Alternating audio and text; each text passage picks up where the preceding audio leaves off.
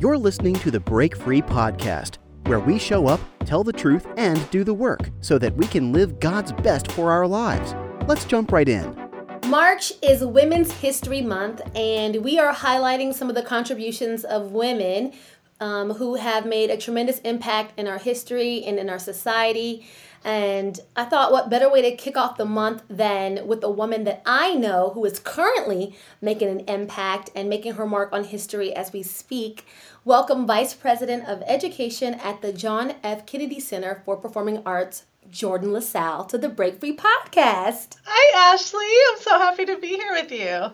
I'm so happy that you're here with me. Fun fact, you guys, Jordan and I have been friends for many years. We met early in my career when I worked in, many schools in the field of arts and education, using creative writing, theater, and all that good stuff to just help develop the character and leadership skills in young people. And Jordan was just a light on my path in many ways, and God has just kept us connected all of these years. So Jordan, let's jump right on in because you guys, I don't have enough time on this podcast to tell you how amazing Jordan is as a leader, like professionally, but just as a friend and as a person, personally to me. She is who she says that she is in front and behind the scenes. And if you know anything about leadership, it's kind of rare. It can be, right? And Sure. So as someone in high-level leadership, Jordan, I just want to start off with, what would you say are some of the most important attributes of a good leader? Oh, Ashley, I just want to say you have also been such a light in my life, so thank you for that. Okay, attributes of a strong leader. I think integrity is the cornerstone, right? So if integrity, willing to continuously improve, and being dedicated to that, being willing and open to that, and just having some self-awareness that would help when you are in that path of improvement. So being able to hear some of that, constructive criticism, be able to navigate your path as it's changing, and be vulnerable enough to do all of that. Vulnerable. I love talking about vulnerability because it really is so powerful. And I think a lot of times we feel that if we mask that, right, that's where our power lies. But it's quite the opposite. You said something important. You talked about being able to receive constructive criticism. And you and I have had many conversations about this. Can you tell our listeners what that's looked like in your career, how you've been able to humble yourself and position yourself to have tough conversations with others and receive that kind of tough love from other people? Sure. So I think, I started out in the classroom as well. I was a middle school teacher in the public schools. And as you know, working in classrooms, young people, thank goodness, are the most authentic, straightforward, truth-telling entities that we have in this world. So as a teacher, I had to learn really fast that they were going to be authentic with me and they were going to not let a lot of things slide. So it made no sense to be anything but completely authentic with them. So I had to be very comfortable owning who I really was and not trying to be somebody different, and receiving all kinds of feedback from them. And the more I trusted and, allowed that relationship to be evolving because I knew who I was and I was able to just kind of take that feedback from them, I think it helped loosen me up and be able to receive criticism in a way that I could still keep moving. So that's very different from later in life when you receive criticism from a mentor or, a boss. That's a different level, but I think once you've gotten right with yourself and realized, okay, this is actually who I am, and you can show up in that authentic way, it helps you be able to continuously improve by receiving that criticism and knowing that it's actually a gift to you to add to all of the tools on your tool belt. Like, let's go. Yeah, help me out. Yes, that's so great, Jordan. And, I've received some of that criticism from young people in Chicago public schools as well. You Come got to on. have tough skin, right? Come on. Who knew we Yep. were being prepared for what we're doing now, all the way back, all the way back then? But those students will get you right. They'll get you ready. So uh, I relate to that. In addition to that, I want to talk about, I heard you say really owning who you are, Mm. and you said you used the word authenticity. And, these are words that we hear a lot in leadership. We hear a lot in different industries, I traffic around corporate America. We're hearing it in the nonprofit space. We're hearing it at church. We're hearing it pretty much everywhere. But, I think that a lot of us struggle with understanding what that actually looks like. So, Mm. what did that look like in your life when you say, owning who you are? How have you been able to get to that place? Perfect example, I think, that I can give you is realizing, so the role that I'm in now, I came into in a situation where I was in the interim leadership role right as the pandemic hit. And so then as I worked through the challenges of that and had the trust of my team, what was very apparent was that the way that they relied on me and the way that I could show up as a leader was really it could only be who I was authentically. Because we were all, in a situation of being sort of worn down, all of those polished edges and all of those things that people put up in front as sort of padding to themselves were really stripped down. And so it helped me understand that my greatest strengths were in just accepting and being completely authentic with the kind of leader I am. I'm a person who will own and talk about and be real about the emotional turmoil that we're experiencing in any moment, but then also ask of my staff to, use that as energy that we translate into momentum and recognize and care for each other, take time to understand that in a way that maybe other leaders would want to just mask or not even talk about. It's like, let's own what's in the room, let's own the emotions that are happening here, and use that as fuel for what it is we are seeking to do. Right? And I received a lot of positive feedback that kind of leadership and that kind of authenticity to my personality helped people in terms of feeling led because they knew I wasn't putting on some mask, and trying to wear that as a different kind of face and being inauthentic. So then I can move from that space and continue to be strong. That is different than the way my boss, for example, was trained to be a leader, had certain qualities and attributes to it, and some of that included, let's not get caught up in the muck of some of those emotional issues. But I can be who I am because I'm authentic to that. I know that's part of who I am. And it's okay that it's different. It's a different kind of leadership from somebody else who might be sitting in this chair. That's great.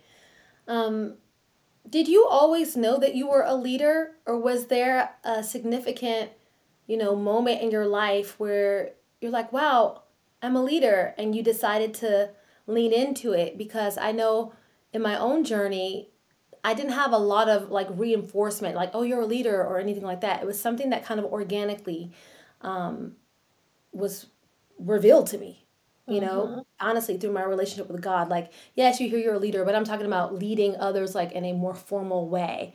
Sure. And then I had to make a decision to either accept that, the responsibility, and own that, like you were just talking about, or kind of shy away from it.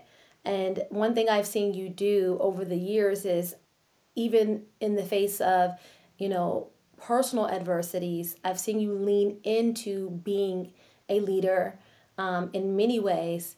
And, I've seen you continue to evolve. So I know I said a lot there, but when did you have Thank you. I know, Break Free podcast? You got to watch me. I Let's know it's break. a Let's lot, but go. Let's be it's a free lot. in everything But that we're I was talking just about. thinking, I know, I was just thinking about that though. So let's start off. When Okay. did you know you were like, I am a leader, I'm supposed to be leading people formally? Isn't this interesting too? Because I think we have to wrestle messaging that comes to us from all different kinds of places, all the way through our growing up and into adulthood, right? So let me be clear that as a young kid, I think I did have a propensity to speak up and to socialize. And I'm thinking about things like even like little group projects in elementary school and stuff like that. Like I was willing to take the reins. I had some people who really believed in me, and including my music teachers and the people when we would do little plays and stuff, like they put me in little lead roles. And I remember thinking, I didn't think this was for me. I didn't think I could do that. But having an adult who we trust, to say, no, this is really something that I see in you, that's a message that can be received. But simultaneously, the message can be received like, you're bossy, you talk too much, you're getting... That's what I got. That's what they were telling me. Yeah, I got both of them. I remember the lowest grade I ever got was in conduct in elementary school because I was talking too much. And it's like, what if those messages had been a little bit different and said, let's harness that energy and put it into something that is leadership? We didn't have that same vocabulary all the time. And so I think it is so important. Obviously, I work in education still, so the messaging that we give to young people is so crucial to the way that they develop. And as you've said, the messaging you receive, you have to still choose what to believe and what to put in as part of your path. Yes. So I think that I had some of those amazing opportunities. I was blessed to be reinforced in terms of that, in terms of being able to lead, in terms of able to be strong. I had a very strong-willed mother, and many of the women in my family were very clear, strong, hardworking, opinionated, and they encouraged that in the other females in the family. So that was really a gift. But I will say to you, and I will admit, that at each turn in my career, I needed some extra reinforcement to be boosted to that next level. There was still a lot of self-doubt and just a healthy, I think, dose of insecurity of, is this next level where I should be? Or am I perfectly fine right here? Is this the cap? Is this the ceiling? And again, I've been thankful to have that sort of reinforcement and get those boosts at those moments of evolution and change. Self-doubt. I hear that a lot, right? It comes up a lot with women in leadership, and it comes up for a variety of reasons, but I think one of them is the messaging, like you were just talking about, right? For sure. And regardless of the messaging, like you said, you have the choice to believe what you want to believe. It's a decision at the end of the day, and that belief system ultimately determines who and what you become, right? We become what we believe. True. And so, when I think about the self-doubt and, like you said, you mentioned a healthy dose of insecurity, I think that these are barriers that do show up, but not everybody's story ends up like yours, where they push through and, become the vice president of a massive organization, right? In fact, many times it's the opposite, that they don't step out, they don't go for the role, they're talked out of it. How have you been able to break free from the self-doubt and the insecurities that you've been faced with as a woman? Ashley, I love this question because it is so real, and I think it's really healthy to understand that self-doubt is present in everyone, and the people that we admire most have their own levels of self-doubt and questioning of their abilities. So I will reframe in one way, which is to say, I know what you mean in terms of breaking free of the things that could hold you back when it comes to that. But I think actually it's helpful to me, or it has been helpful to me, to embrace and pull in the things that I know are my insecurities and my doubts. Really pull them close to me, look at them, thank them for showing up. You're here to teach me. You're here to help me level up. So what do we do with you? Okay? When I feel this kind of self-doubt, is that because of a message I've received of what real leadership looks like? And I have to fight against hundreds of years of messaging and imaging about what the personality of a leader is? Okay, then let me surround myself with people who I really admire, who are also breaking that narrative, who are also struggling against that kind of message and reinforcing in themselves, this is what it could look like, this is what it could be. But unless I really admit and own, and again, man, ever since I've been a teacher, I've been willing to self-deprecate because I think that humanizes me. So my staff knows. I mean, I'll make jokes all the time about, well, I wrote that email 3 times until I got it right because I couldn't, I wanted to get the exact right wording, and it mattered to me that you heard from me what I really meant.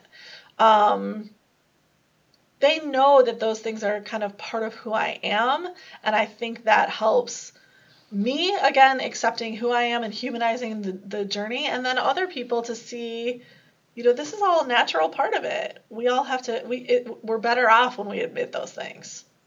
What I hear you saying is you're bringing them close, right, to you, the self-doubt, the insecurities, whatever the barriers are, but you're not staying there. Right. Right? You're not keeping that narrative. So there is a freedom that you're finding in your ability to take another step. Because I think we talk about the what, but we're missing the how. Fair enough. And yeah. I think, we say this is what we should be doing. We should be owning these things. We should be confronting. We should be recognizing them. But how do we overcome these things? Mm-hmm. Because this is the difference between, me unlocking my full potential and becoming who I am called to be, or settling. Thank you so much for listening to the Break Free Podcast. Remember, this is the place where we show up, tell the truth, and do the work so that we can live God's best for our lives. Until next time.